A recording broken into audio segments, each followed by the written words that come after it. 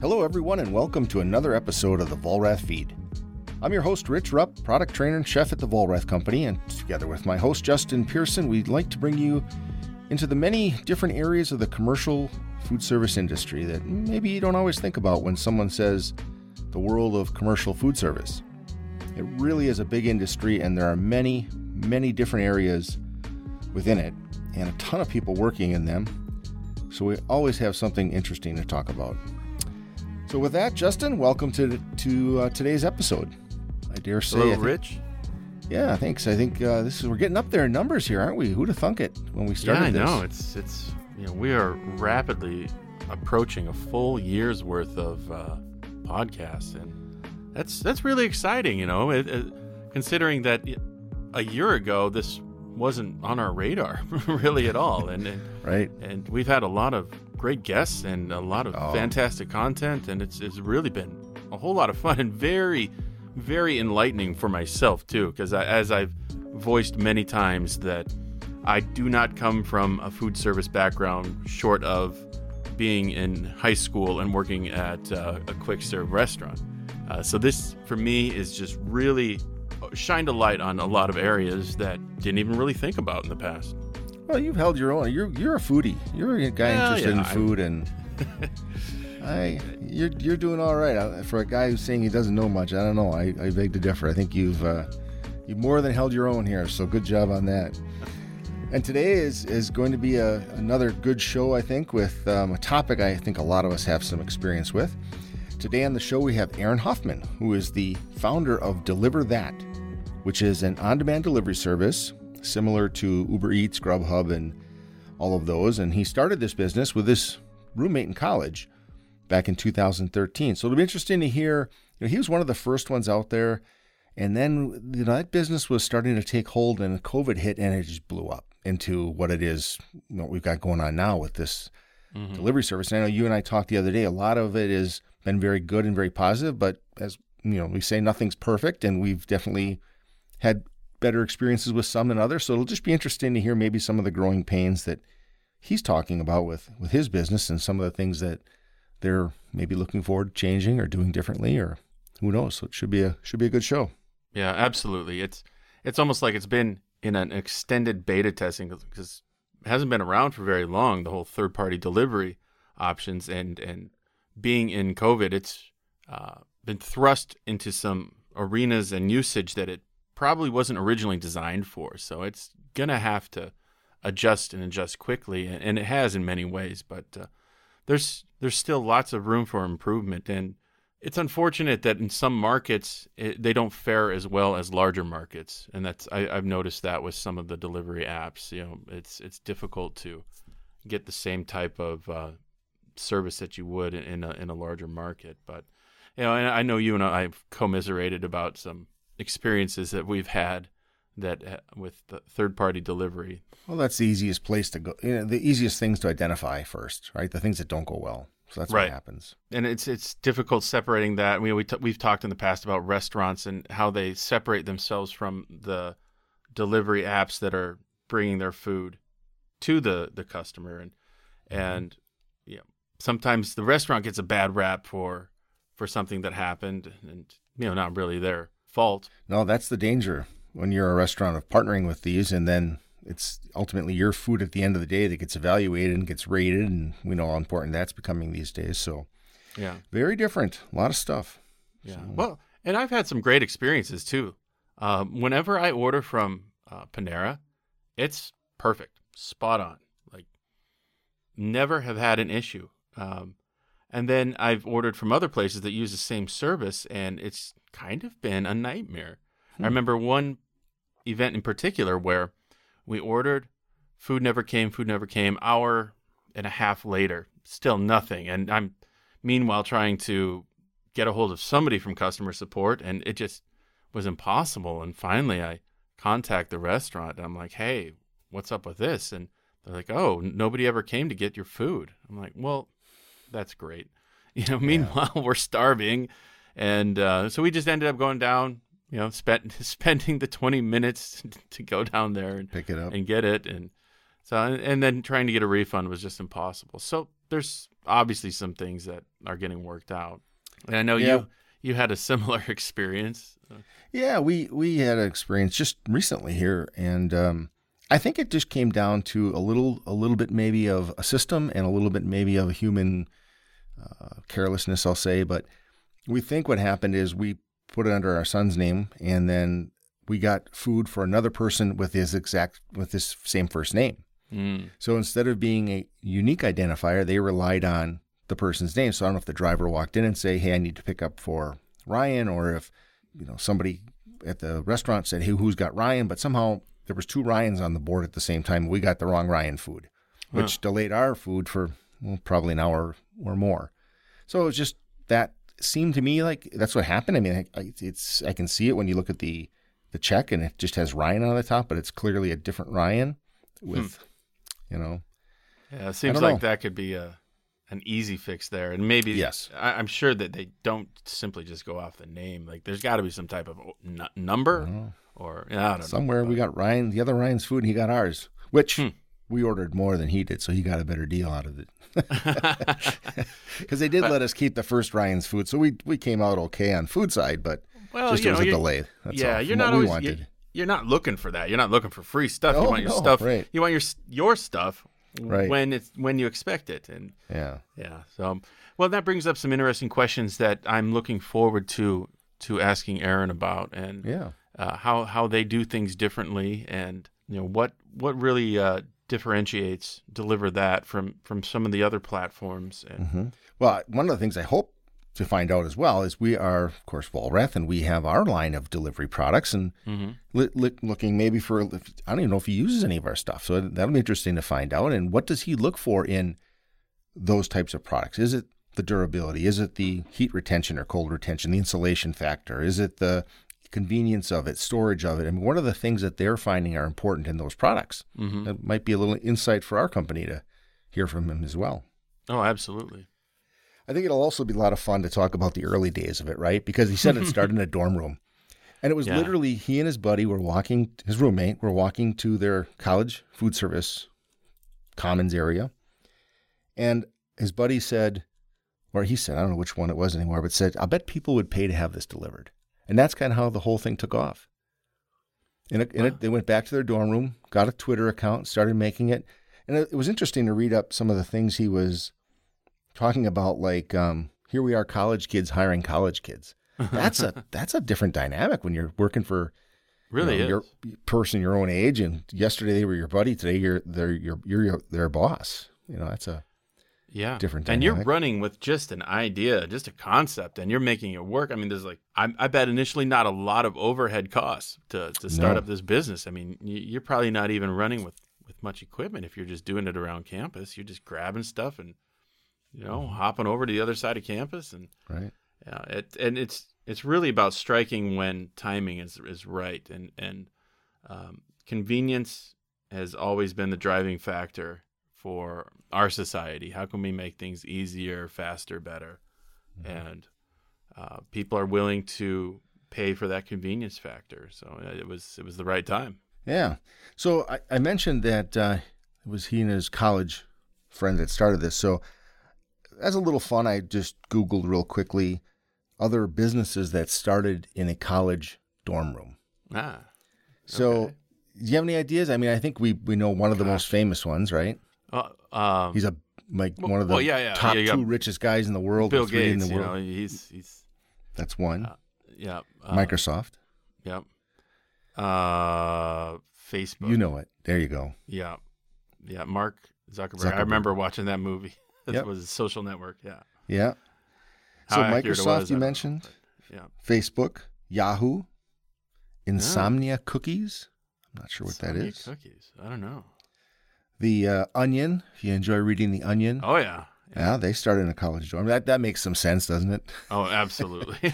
I mean, that could be a couple of guys sitting around in a college dorm. Real easy. I can see that. Dell Computers was a guy in Texas. Oh, I did not know that one. Yeah, he thought, wouldn't it be cool if you could buy a computer that you actually specified and built small just for you? That was Dell.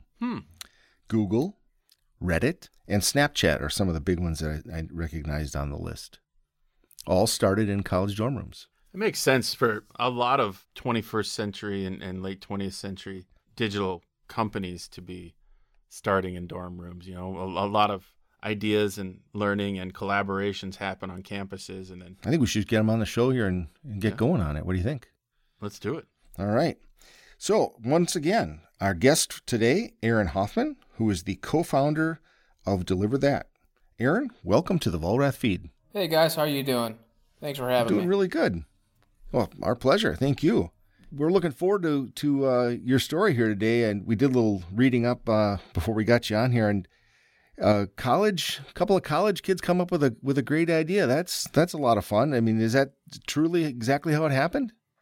Yeah, what's funny is I'm actually with my business partner John right now in Florida. So yeah, we're him and I are best friends. We started this company in our dorm room back in it's been 13? Yeah, back in 13. Yep, back in 13. Man, it was a crazy time then too. Wow, well, a whole lot different than it is now, though. Huh? Is that right? Oh yeah, absolutely. I mean, you guys have you started in on one direction, then you pivoted and did something else, then lo and behold, here you are back again. I think kind of what we started with. Is that true or? No, so we started. Here, I'll give you guys the full story. So we Perfect. We started with $60 cash in my dorm room. We were walking to the dining hall one day, and really it was the first cold day. Him and I went to Ohio University. It's in Athens, Ohio. It's a big party school, by the way. So no one likes to do anything besides drink. And we were walking to the dining hall, and it was the first cold day of the year. And kids would pay to have anything delivered. Mainly food. And we thought, well, what about just delivering them anything? So right then and there, the idea was born, and we made a Twitter account, and we had, him and I both had nothing to do with business. I was a pre-med, student. He was an engineering student, so we no business background. Started a Twitter account, and we had a 4,000, follower in 2 days, and we're like, okay, we got a business. So, yeah. Started that, and we're just running around campus delivering kids burritos. I mean, you name it, sandwiches, homework to classrooms, and that's what started the whole entrepreneur mindset for him and I. Oh, I thought it was just a total food thing that you guys started doing. Well, that's, I guess, how the idea was born, but homework to classrooms? Yeah, you guys would take anything anywhere. Oh, you would be amazed with what kids would order with their parents' money. Wow. Any good ones, any memorable ones that are? Yeah, definitely. I mean, there's a lot of plan B. A lot of plan B. Be a little vulgar here, but no, obviously no alcohol, no tobacco. But, kids, textbooks, I mean, you name it, they got everything delivered. They would take, homework to classrooms, all that good stuff. So we started at OU, expanded to, I'm not sure if you guys are familiar with Kent State, Miami University, the Ohio State as well. And that would have been through all the way up to about 15 in 16, and then him and I graduated in 16, and we moved back home. So you were able to manage all this and still go to school and graduate. Did you hire on a workforce? What did it look like? How did you manage? Did you have operating hours and then work your class schedules around that? That's the craziest part is that, we listed when we first started, we would get all the orders sent to my cell phone. Like, people would just tweet at my cell phone or text my cell phone. And so, it's ringing nonstop. Yeah. All throughout the day and night. And, obviously we graduated to a higher, way of receiving orders. We started to get drivers. Primarily a lot of the basketball players and athletic kids, they wanted to deliver. They liked doing it. But, we found our way, and, we found a model that worked and was profitable. And, we kept growing it. So did the kids just call you and say, hey, I need this delivered to here, and that was suddenly your connection to that business or that account? Or did you actively go out and search, like, restaurants, for example, and say, we'll deliver your food if you mention us? Or how did that work? No, we didn't work directly with any restaurants. We were actually sort of like a third-party delivery app today, except we weren't an app. We had a website that you could order through, and there were a couple college kids that built it for us. And it was bootstrapped and band-aided together. I mean, it's what you imagine a couple college kids put together. Oh, okay. Yeah. So anyway, we progressed through college, graduated in 2016, came back to Canton, Ohio, which is where him and I are both from, and we still tried to get do the on-demand back in our hometown, and it just wouldn't get any traction. So we were like, man, we know there's a problem here. So we went into a local restaurant. It's actually a big chain restaurant, but we went into our local one, and they had a bunch of catering deliveries just set up all over tables.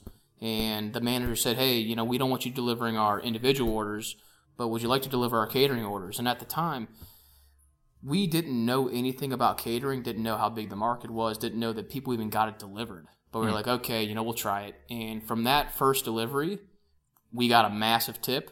It was super easy. You just had to have a slight, idea of customer service, and it was like, okay, we can do this, and that's what bred the pivot, or started the pivot from doing the on-demand deliveries to pre-scheduled catering, meal prep, all those kind of deliveries. That's interesting that you just kind of walked in and said like, yeah, well, we don't know anything about this, but we're gonna do it. I mean, that is exactly what happened. Huh. And then from there, it just blew up. And so was your goal after that to really just focus on the catering side of it and really expand that element and make that your specialty in the delivery market? Yeah, because him and I got some funding from family and friends, and we did build an app, and we just couldn't compete with the bigger delivery companies. We couldn't do the on-demand stuff, so we had to find a niche market. And yeah, we put all of our eggs in back in the fall of 2016, and then moving forward, we just focused strictly on catering, and we would work from account to account. Landed our first, I would say, somewhat big account with a regional barbecue chain. I'll give them a shout out, Old Carolina Barbecue. If you guys have not Very cool. Tried them, definitely try them. If you're in the Akron, Canton, Cleveland area, they're phenomenal. So we started working with them. They do a lot of catering, and we just kicked ass. And from there, we started working with Boston Market and Qdoba Corporate, and then it just started to expand very quickly. And that's what started this big national expansion. So did you hire a company for your expansion? How? Because you see it happen time and time again where companies grow too fast and they can't handle it, and then they kind of implode. What did your strategy look like for that? Our strategy was packing a briefcase, or packing a suitcase, a briefcase, backpack, and hitting the road and just expanding. We, John and I, John's the other founder. We launched Cincinnati, Indianapolis. Him and I would stay at extended stays and launch. And that's how we first got it going. And then obviously we started to hire employees to do this expansion. So when you say you went to these cities and we're going to open them up to it, what does that entail? I mean, you go to the city and do you take out ads? Do you recruit drivers? Do you go into businesses and say, we'll do this for you? How did that go? Yeah, so definitely there's some prep beforehand where you have to post ads to get drivers or at least some tractions. We would do meet and greets with people. With catering, I'm not sure if you guys are too familiar with catering, but with catering, there has to be that level of professionalism and customer service present. So you can't just hire any Joe Schmo off the street or contract any Joe Schmo off the street. You have to make sure that they can represent the brand that they're delivering for. And there are some really, really good people out there that are driving on these platforms, not just for Deliver That, but for all the third parties. I mean, some really good people. So we do meet and greets. We would obviously contract restaurants beforehand, even going into the markets. So we already have deliveries essentially lined up. And it was essentially just finding the drivers and then starting to take the deliveries. No, you're so right with the right personality, because even if things aren't going right, the right person on site working it through, the problem through can mean success or failure with the whole event, right? Oh yeah, absolutely. So when you say you are catering, does that mean you're bringing like the full Schaefer setups and all the platters and everything that go with that, and then you're gathering it up and taking it away at the end of the day, or are you just dropping food off, laying it out, and then taking off? How does the catering work in that scenario? Yeah, I mean, our drivers, yes, they do the chafing sets. They do, business catering drop-offs. Our brand really, or I should say, our company aims to contract drivers that look and feel like the restaurants that, deliver to their customers, their employees would. So whether you need it set up with a chafing set or you need it set or, just dropped off, I mean, our drivers are going to do it exactly the way that your brand would. Do they, when they're on site, are they wearing a Deliver That hat or Deliver your brand, or are they wearing the brand of the restaurant? Or yeah, so brand? I mean, obviously you guys know like the big controversy with independent contractors right now. Are they employees? Are they gig economy workers? Right. So we can't require them to wear our logos or a brand's logos, but what we can do is let the restaurant say, hey, I want a driver that's wearing a polo with khakis or polo with dark jeans, and then we will then match the driver up and educate them, hey, if you want to take these deliveries, you have to follow these guidelines. It's no different than if you're contracting a plumber or a contractor to fix your house, set up your basement or something, whatever it may be. Okay. Oh, so it is very different. So do you consider yourself in the food business then, or are you just simply the conduit between the restaurant to the operator? That is a great question. I would say we're definitely both. We primarily do food, deliveries, whether it be pre-scheduled or meal prep or meal kit deliveries or, grocery delivery. But we are connecting restaurants with a driver that fits their needs. Wow. And the equipment and things that you supply to them, that's all your stuff, or do you use the restaurant's equipment when you bring it on site? It really depends on what the restaurant wants. So some restaurants prefer that drivers use their equipment. All of our drivers have to have, industry-graded thermal bags as well to drive on our platform. I mean, that's just needed. So, it falls back on the restaurant. Hey, what do you want out of a driver? Uh-huh. So you mentioned the industry-rated thermal bag. Yeah. Do you realize, Vollrath, we have some of these products. We're anxious to hear what you consider to be a good quality thermal bag. Is it temperature loss? How do you rate it? Do you rate it on durability? Is it on just other little features, pockets, zippers? What to you is a good quality industry thermal bag? So one, its highest priority is it's got to keep the food's integrity. Whether it's cold, it's got to keep it cold. Whether it's hot, it's got to keep it hot. That's number one. Number two, obviously, size. Three, it's got to be economical. Obviously, we don't provide our drivers with bags. They have to purchase them. So you have to keep in mind that the average independent contractor is not going to spend $100 on a thermal bag when they've got to buy 3 or 4 of them. They want to spend between $5 and $20 on them. So do they purchase them through you, or do they have to just get something? We don't require them to purchase the bags through us, but we do offer them. Okay. So they need to provide if they don't purchase them through us, they have to provide proof of them, essentially. Okay. Well, that's something I didn't realize that was the angle, or that the drivers truly are independent in this case. They supply everything. You're just giving them the lead, so to speak, and then they take it from there more or less. And you give them the training on the brand, which I think is really cool, that somebody that comes into a restaurant, a end user can feel like they understand a little bit about what they're representing, right? That's kind of cool. Absolutely. That's very, very neat.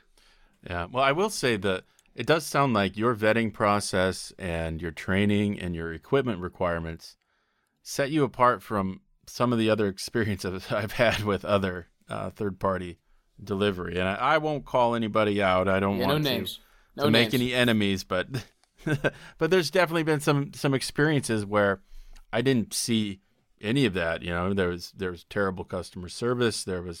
Food was delivered cold. It was all over the place. Now, and you're doing catering, but with COVID, have you eased back or gone into the home delivery to supplement the loss of a lot of catering work? Yeah, so we've definitely done the more of the, on-demand deliveries as well. I would definitely say that our bread and butter, I mean, you're going to get the highest quality driver with the higher paying jobs. And with the pre-scheduled larger orders, there's more room for, paying a driver more. So that's our hedgehog, is these pre-scheduled, high quality deliveries that take a level of service that you're not going to get with your typical on-demand driver. However, we do on-demand deliveries. I'm not saying we don't. It's not what we specialize in. What are some of the other changes and what are some things that you've done to be flexible and been able to remain buoyant during this time? Well, we so the way we onboarded drivers before COVID happened was an existing driver, and we called them lead drivers because they were our best drivers. They would have to take the new drivers out on a ride-along or a shadowing where they'd have to obviously bring them in their car, be hands-on with them, show them how to deliver, all that stuff. And you can't do that anymore. So we took that virtual, and we've actually improved the quality of our fleet by doing this, by controlling the entire process. We started implementing brand-specific, I would say, webinars and quizzes where these drivers would have to pass them virtually instead of having a driver essentially implement them on the spot. So I would imagine that's something that may or may not have eventually come along had it not been accelerated from a pandemic. Yeah. And it'll probably stay in place. Are there any other things that have come along that have been forced because of necessity that you're like, hey, you know what? I like the way that we're doing things now with this modification. We definitely lowered our lead time. Before we were requiring 16 hours advance notice to take a delivery. I mean, now it's down to,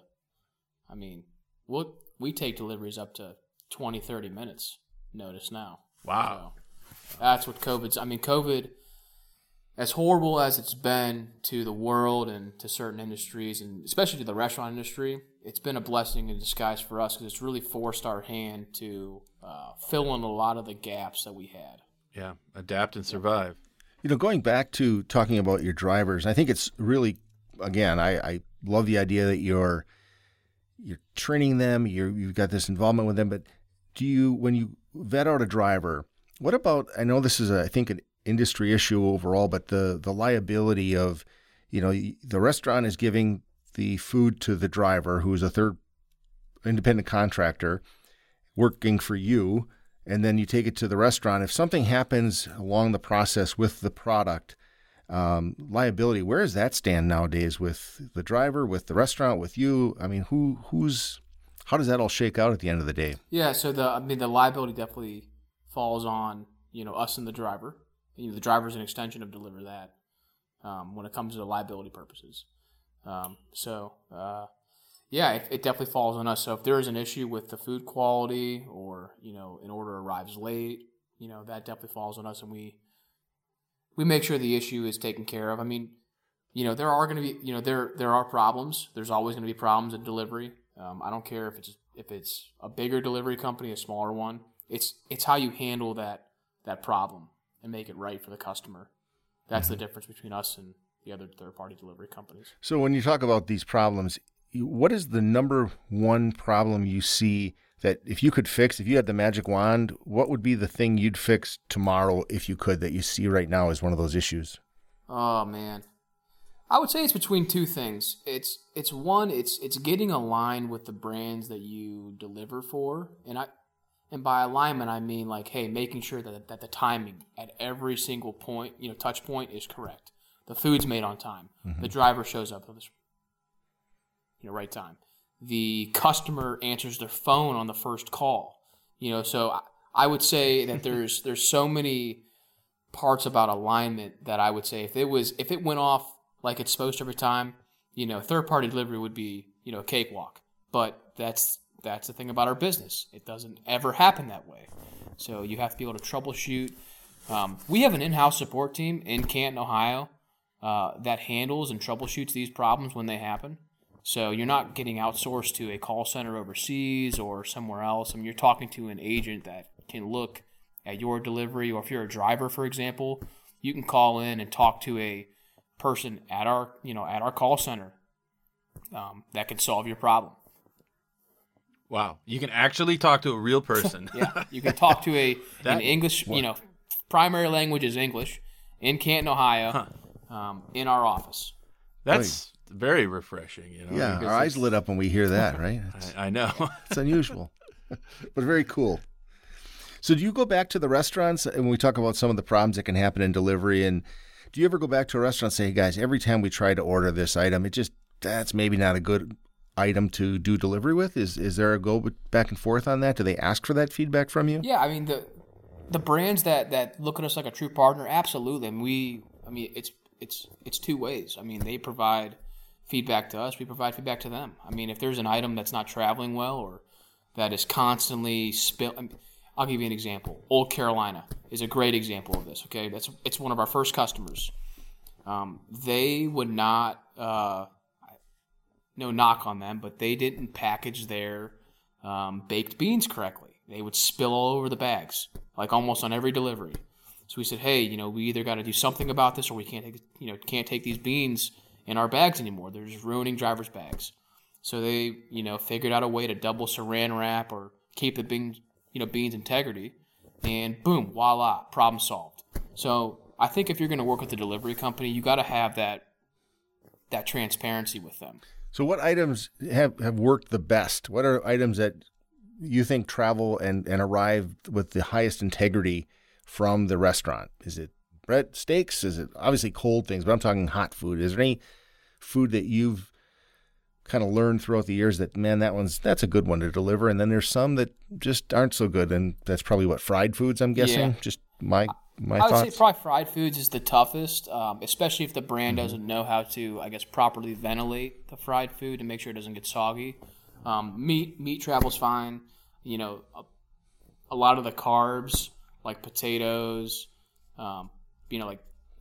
baked beans travel good. I mean, anything that's really dense travels well. Do you have any tips for like a small mom and pop shop that is doing a lot of deep fried stuff? What are some things that a person can do without giving away all of your secrets and all that, but to deliver fried food? Because it's always, if it's 5 minutes out the door, French fries, and they're not done right, I mean, they're just a soggy mess. We all know that. But what are some things that people can do to extend the time out the door and preserve some of the freshness of fried food? I mean, if you're a brand listening to this podcast, invest in packaging. It is so important. It is so important to invest in packaging. Not only, to keep your food's integrity, but branding. But what I would tell brands is to, for fried foods, just to poke holes in the top of the lids or find, the proper ventilation. As long as you can let moisture rise up and get out of the pan, you'll have the food won't get soggy. There's a great company called, I believe they were called Soggy Food Sucks before. They're now Savor Pack.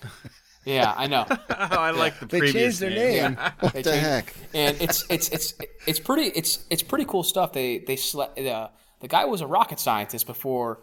He went into the food business. So he slaps a lid he slaps something on the bottom of the packaging, and it sucks in all the moisture from the fried food to keep the integrity. And I think it keeps the integrity up to 2 hours. But really, it's a pretty cool product, and I've used it and it works very well. That does sound cool. I think I'm writing that down. Soggy Food Sucks. Yeah, I think. Or what's their new name? It's SAVR Pack, PAK, Savor Pack. Oh yeah, Savor Pack. Okay, writing that one down. I mean, that's way more professional sounding, I guess. But Soggy Food Sucks. I remembered the first one a lot easier. Yeah, I mean, because hey, no one likes soggy food, right? That's right. No one likes soggy food. No, I'm with you there. So you and John, you guys are still, out of school a bunch of about 10, not even 5 years now, Yep. right? So pretty young guys. Are you still running the business day to day? Is that you guys sole owners yet? Or are you looking at franchising, or how are you guys looking at your growth? Is that just you guys still having fun doing it? Yeah. Well, I wouldn't say it's definitely a grind still, but yeah. John and I are definitely day to day. Still in the business. It's our baby. So Yeah. we have about 40 full-time employees. That's call reps, salespeople. You name it. We're humming and hoeing. So Yeah. we anticipate to keep growing the company. We doubled our coverage during COVID. We service pretty much every major metropolitan area in the United States. In a lot of the suburban areas of those major metros. I would say everything outside of New York City primarily is what we cover. So that has been back to the whole thing about COVID, has been a blessing in disguise for us. It's really done us, wonders. Yeah. And again, you guys, I bring it up only because I was out of college and put in a position where you're suddenly a manager of people, and being younger, sometimes, that people have a hard time with that. And you guys, again, running a big company here, growing at the rate you're growing, 40 employees full-time on top of all the drivers you have. Any issues with that? Like, even, I think one of you said it in an interview somewhere about you were college kids hiring college kids. Do you have any thoughts on how that's going now, or is there anything you look at as something a listener can gain from experience from, is a mindset maybe going into that meeting when you are maybe quite a bit younger than the people you're with? Yeah, it's definitely been a challenge. And I would say I did an interview about 2 weeks ago, and this same question was posed to me. What was the biggest thing you learned during your first few years of business? And I answered leading people. It is the most challenging thing. Getting people to buy into your vision, especially when you're younger. We employ people that are twice my age, and don't get me wrong, they've got a lot of respect for me, and I have a lot of respect for them. They do great work, but it is challenging. It's very challenging, especially when you're working with your best friend. Him and I have been able to navigate that relationship, friendship and business very well. Not many people can do that. I'll tell you right now, not many people can do that. But him and I have done a great job. Tough. Yeah, it's been Very true. Yeah, so luckily, knock on wood here, him and I have been doing it for 7 years, and hopefully it's going to be a lot longer than that. Do you guys draw lines, or is that how do you manage one side of the business, John's the other, or do you guys collaborate 100% on everything, or how do you guys navigate that friendship and that business experience together? Oh, there's definitely a clear. We know when it's business time and when it's when it's fun time. When it's powwow time. When it's you're in the boardroom. It's different than when you're on the golf course. So him and I definitely know we know the boundaries. We know our roles. I wouldn't say that we're I'm not involved in everything he does. He's not involved in everything I do. However, we are involved in a lot of the big decisions collectively. Okay. Well, whatever you're doing and it's working for you, you're both happy, steady the course, right? Yep, absolutely. Very good. Well, and establishing that culture, that company culture, and getting that buy-in from your employees, from your drivers, that's probably one of the strongest things you can do as a leader. And to me, it sounds like you've done a really solid job with that. Did you spend a lot of time establishing what your company culture would be like, how you're going to treat your drivers, how you're going to treat your employees, your mission statement, all of that? What was that process like for you? Yeah, my first job was at Subway. I made sandwiches. So I was 16 or 17. His first job was at Office Max. And when we got to college, him and I went to high school together too. So we go way back. We played baseball together. And when we got to college and started this idea, we vowed to essentially never work for somebody else, and because we knew of the culture that we had been in before in these other places. So we took those lessons and our feelings at that time and said, hey, we're going to be a fun environment to work for. We're definitely going to work hard and instill that culture, but at the same time, we're going to reward our team members for the hard work that they put in. So we are a workplace that gets shit done, essentially. And if you get your stuff done, you're going to get rewarded for it. Oftentimes, just as simple as that. Put your head down and work, and good things will come to you. When you're looking at going after a specific client, or do you do that? Do you sit down and be like, hey, we'd really like to acquire this company and take care of their delivery needs?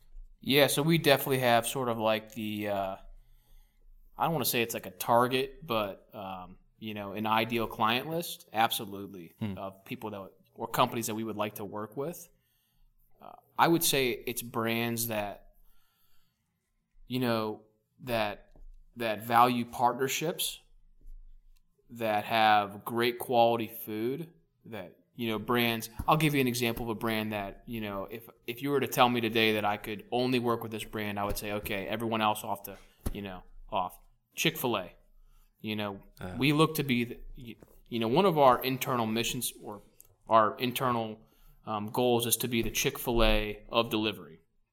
And I'll use this by example. If you go to a Chick-fil-A in Canton, Ohio, or Florida, or wherever, you're 9 times out of 9, you're going to get the exact same experience every single time. They're going to greet you the same way.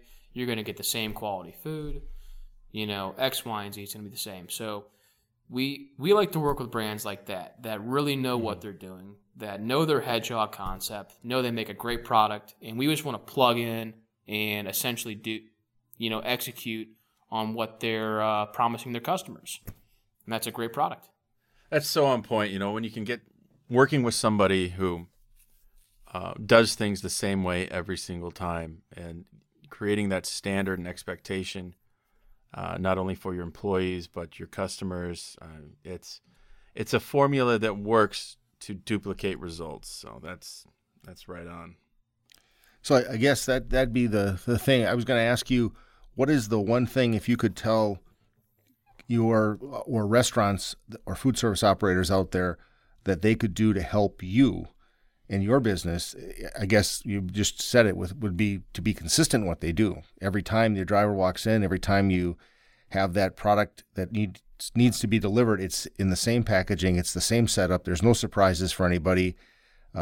Is that the number one thing you would tell someone, is just to be consistent, or is there something even bigger than that they could help you with? Yeah, I would say be consistent and also, have that partnership mentality. We don't look at our company as a third-party delivery company, since, we don't take in customer data at all. We don't use it against brands. Think of us as delivery as a service. We want to be your delivery service provider, primary delivery service provider. So we want to plug and play it essentially exactly like your brand. So whether it's, driver A, driver B, treat them the same way. Drivers, they're people too. Be consistent with your food. Have it ready on time. Make sure it's the same quality every time. That's some big points I would advise any brand. And then, like my mother runs a restaurant, and she's been in business now 41 years. So it's been a long time, and she obviously has never, for many, many years, had a delivery service. And she's gotten a few that have come in, and she's not gotten on board with any of them yet. So what would be something you would tell an operator like her that you help her with, or you provide her? How can you give her some sense of ease? Because some of the liability things, she's worried about how her food's going to be received on the other end. She's worried about just the extra, in her mind, some of the hassles that maybe come with it. What would your speech to her be like to try to convince an operator who's not on board with third party to get on board with third party? Okay, so there's 3 things. One would be the technology that brand uses. We use some logistics software that we can provide tracking links to customers, to the restaurants that use us. Our drivers have to take setup pictures. They have to get signatures from the restaurant. So there's like that quality, assurance piece. That's number one. Number two would be, delivery. About 5% of the time, stuff will hit the fan. Essentially. So how are you gonna handle that? We have an in-house call center, like I said, that can navigate those problems and make that 5% way easier on the restaurant operator than the other, delivery companies. And I would say number three would be, how do you treat your drivers? That's some of the biggest, or that is the biggest piece, in my opinion, that's missing from these delivery companies. I mean, I delivered food for years. John delivered food. I mean, we still do it. Not obviously as much, but, periodically him and I will take a delivery just to be like, we want to see how things are going, nowadays. So I would say, vet the company on how they treat their drivers, what they do to educate their drivers, how they keep the quality of their drivers. I mean, because the driver is the first touch. They're a direct extension of the brand that they're delivering for. That customer is going to associate that driver with the brand's food. So, I mean, that is probably the biggest piece that I see that's overlooked. Well, I agree. I think that's what my mother is wary about, because she doesn't want somebody who, I don't know how to say it right, but doesn't represent her brand, not maybe being as polite as they should be, or not doing some of the things right. And as you said, that customer is now experienced with your restaurant brand. So very good point. What do you see as the next? I mean, we went through a huge bit of change here in a short time. What do you see a few years out? What do you think is the biggest thing we're going to see coming in delivery world? Automation. I mean, you're going to see automation beyond belief. You're going to see drones flying around with bags of food. I mean, just dropping them off. New... No, but I'll say the short term. Yeah, exactly. Just dropping care packages in right on your doorstep. Well, the FAA just changed their drone regulations and modifying their Part 107. I'm a drone operator, so I stay up on all this stuff. Man.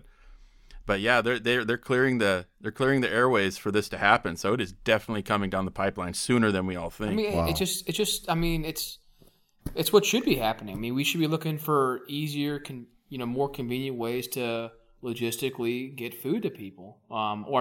It could be anything to people.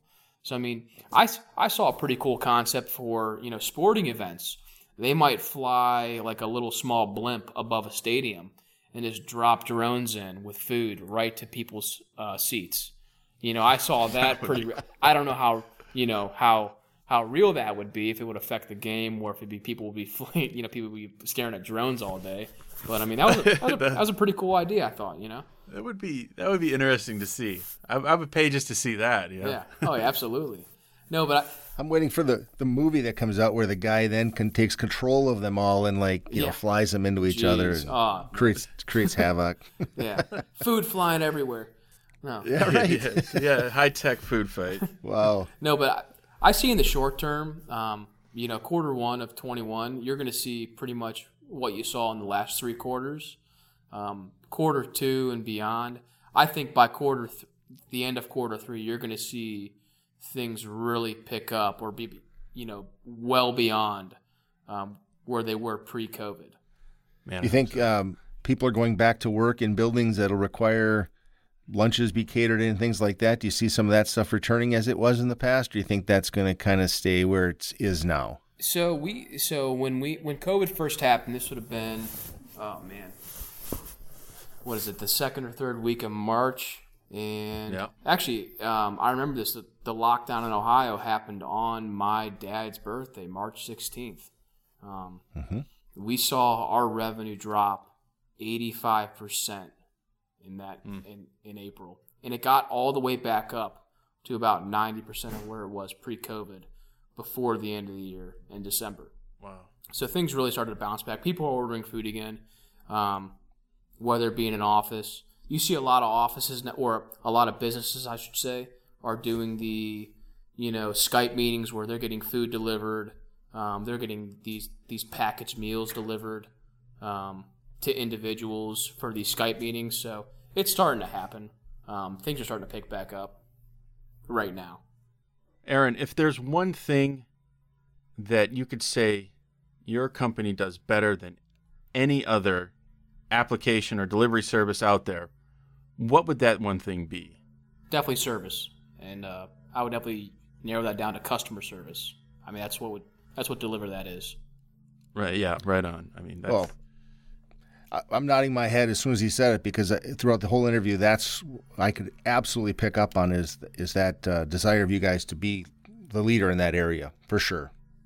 Aaron, before we let you go, we always like to ask our guests, at some point in your life, someone has influenced you, said something, you read a quote, you have a memorable thought, something that's motivated you or influenced you. Do you have anything like that you think of often that you could share with our listeners today? I read a book that changed the way that I thought back in the summer of 2016. It's called The Compound Effect by Darren Hardy. I would recommend that book to anybody that is either looking to start a business, that's an entrepreneur, that is looking to apply the principles of compound interest to other life principles. So that I couldn't speak highly enough about it. All right. Well, I have not heard of that, but I'll definitely be looking that one up. Well, thanks. That's I'm sure something that's affected you. You use it, those principles, to grow your business, and obviously things are going well there. So very good. Thank you for that. Absolutely. Any other last thoughts on business, where you're heading? People, if they're looking for your company, where do they find you? Just online?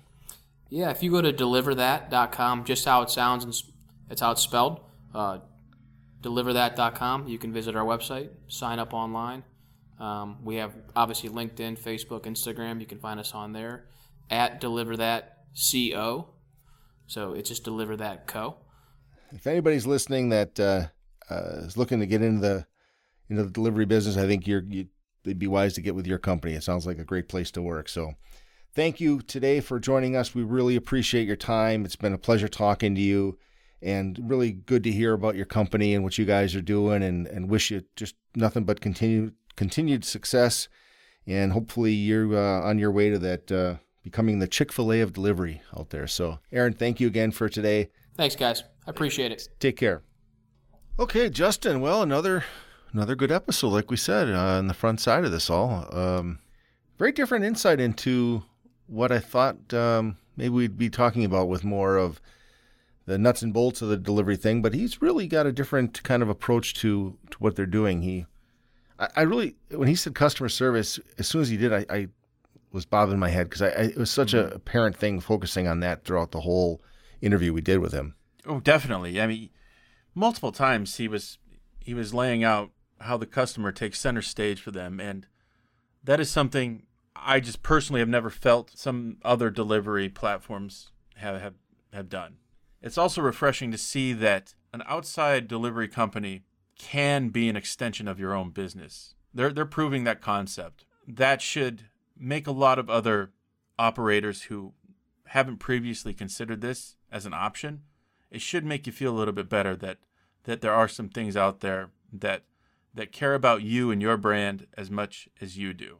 Yeah, building a relationship with his brand customers, and then getting, I think, that great experience for the end customer, so to speak, right? Just very good. Absolutely. Very cool. All right. Well, like I said, another great episode. And so, Justin, any thoughts closing up this one? I certainly do, Rich. I would like to remind everyone, once again, I'm pleading with you. Please subscribe. Never miss another moment with a chef or food service industry professional again. We would also greatly appreciate it if you left us a review. And while you're thinking about it, give us a topic for a future episode. Perfect. And also, you can reach out to us at volrathfoodservice.com and let us know any of those things as well. So a couple of ways there for you to do that. And now for our new year, I thought I'd change up my quote a little bit. And it was, I think, fitting during the interview today that it came up. And I actually thought of this quote, another one from my dad, but I thought of it when we had Taylor, the chef from Hawaii, on, and he was talking about a scenario where he was out in the back, and maybe you remember this. He was talking about when he and another chef took the garbage out, and the other chef wanted to do something, and he said, "No, what would chef do?" Oh yeah. Right? I thought of my dad's quote then, and I thought about the show here of changing it up. And my dad would always say too, whatever it is, do it like there's a customer watching. My dad would say that. Like, if whatever you do, just do it like there's a customer watching, and it'll always guide you to do the right thing and do it the right way. Sometimes if you think about taking a shortcut on something, you wouldn't do it if a customer was watching you. Do it like it was a customer watching you. So that's my quote for the end of the show for this year is, whatever it is, do it like there's a customer watching. Until next time, everyone, thanks for listening. Have a great week ahead. Take care.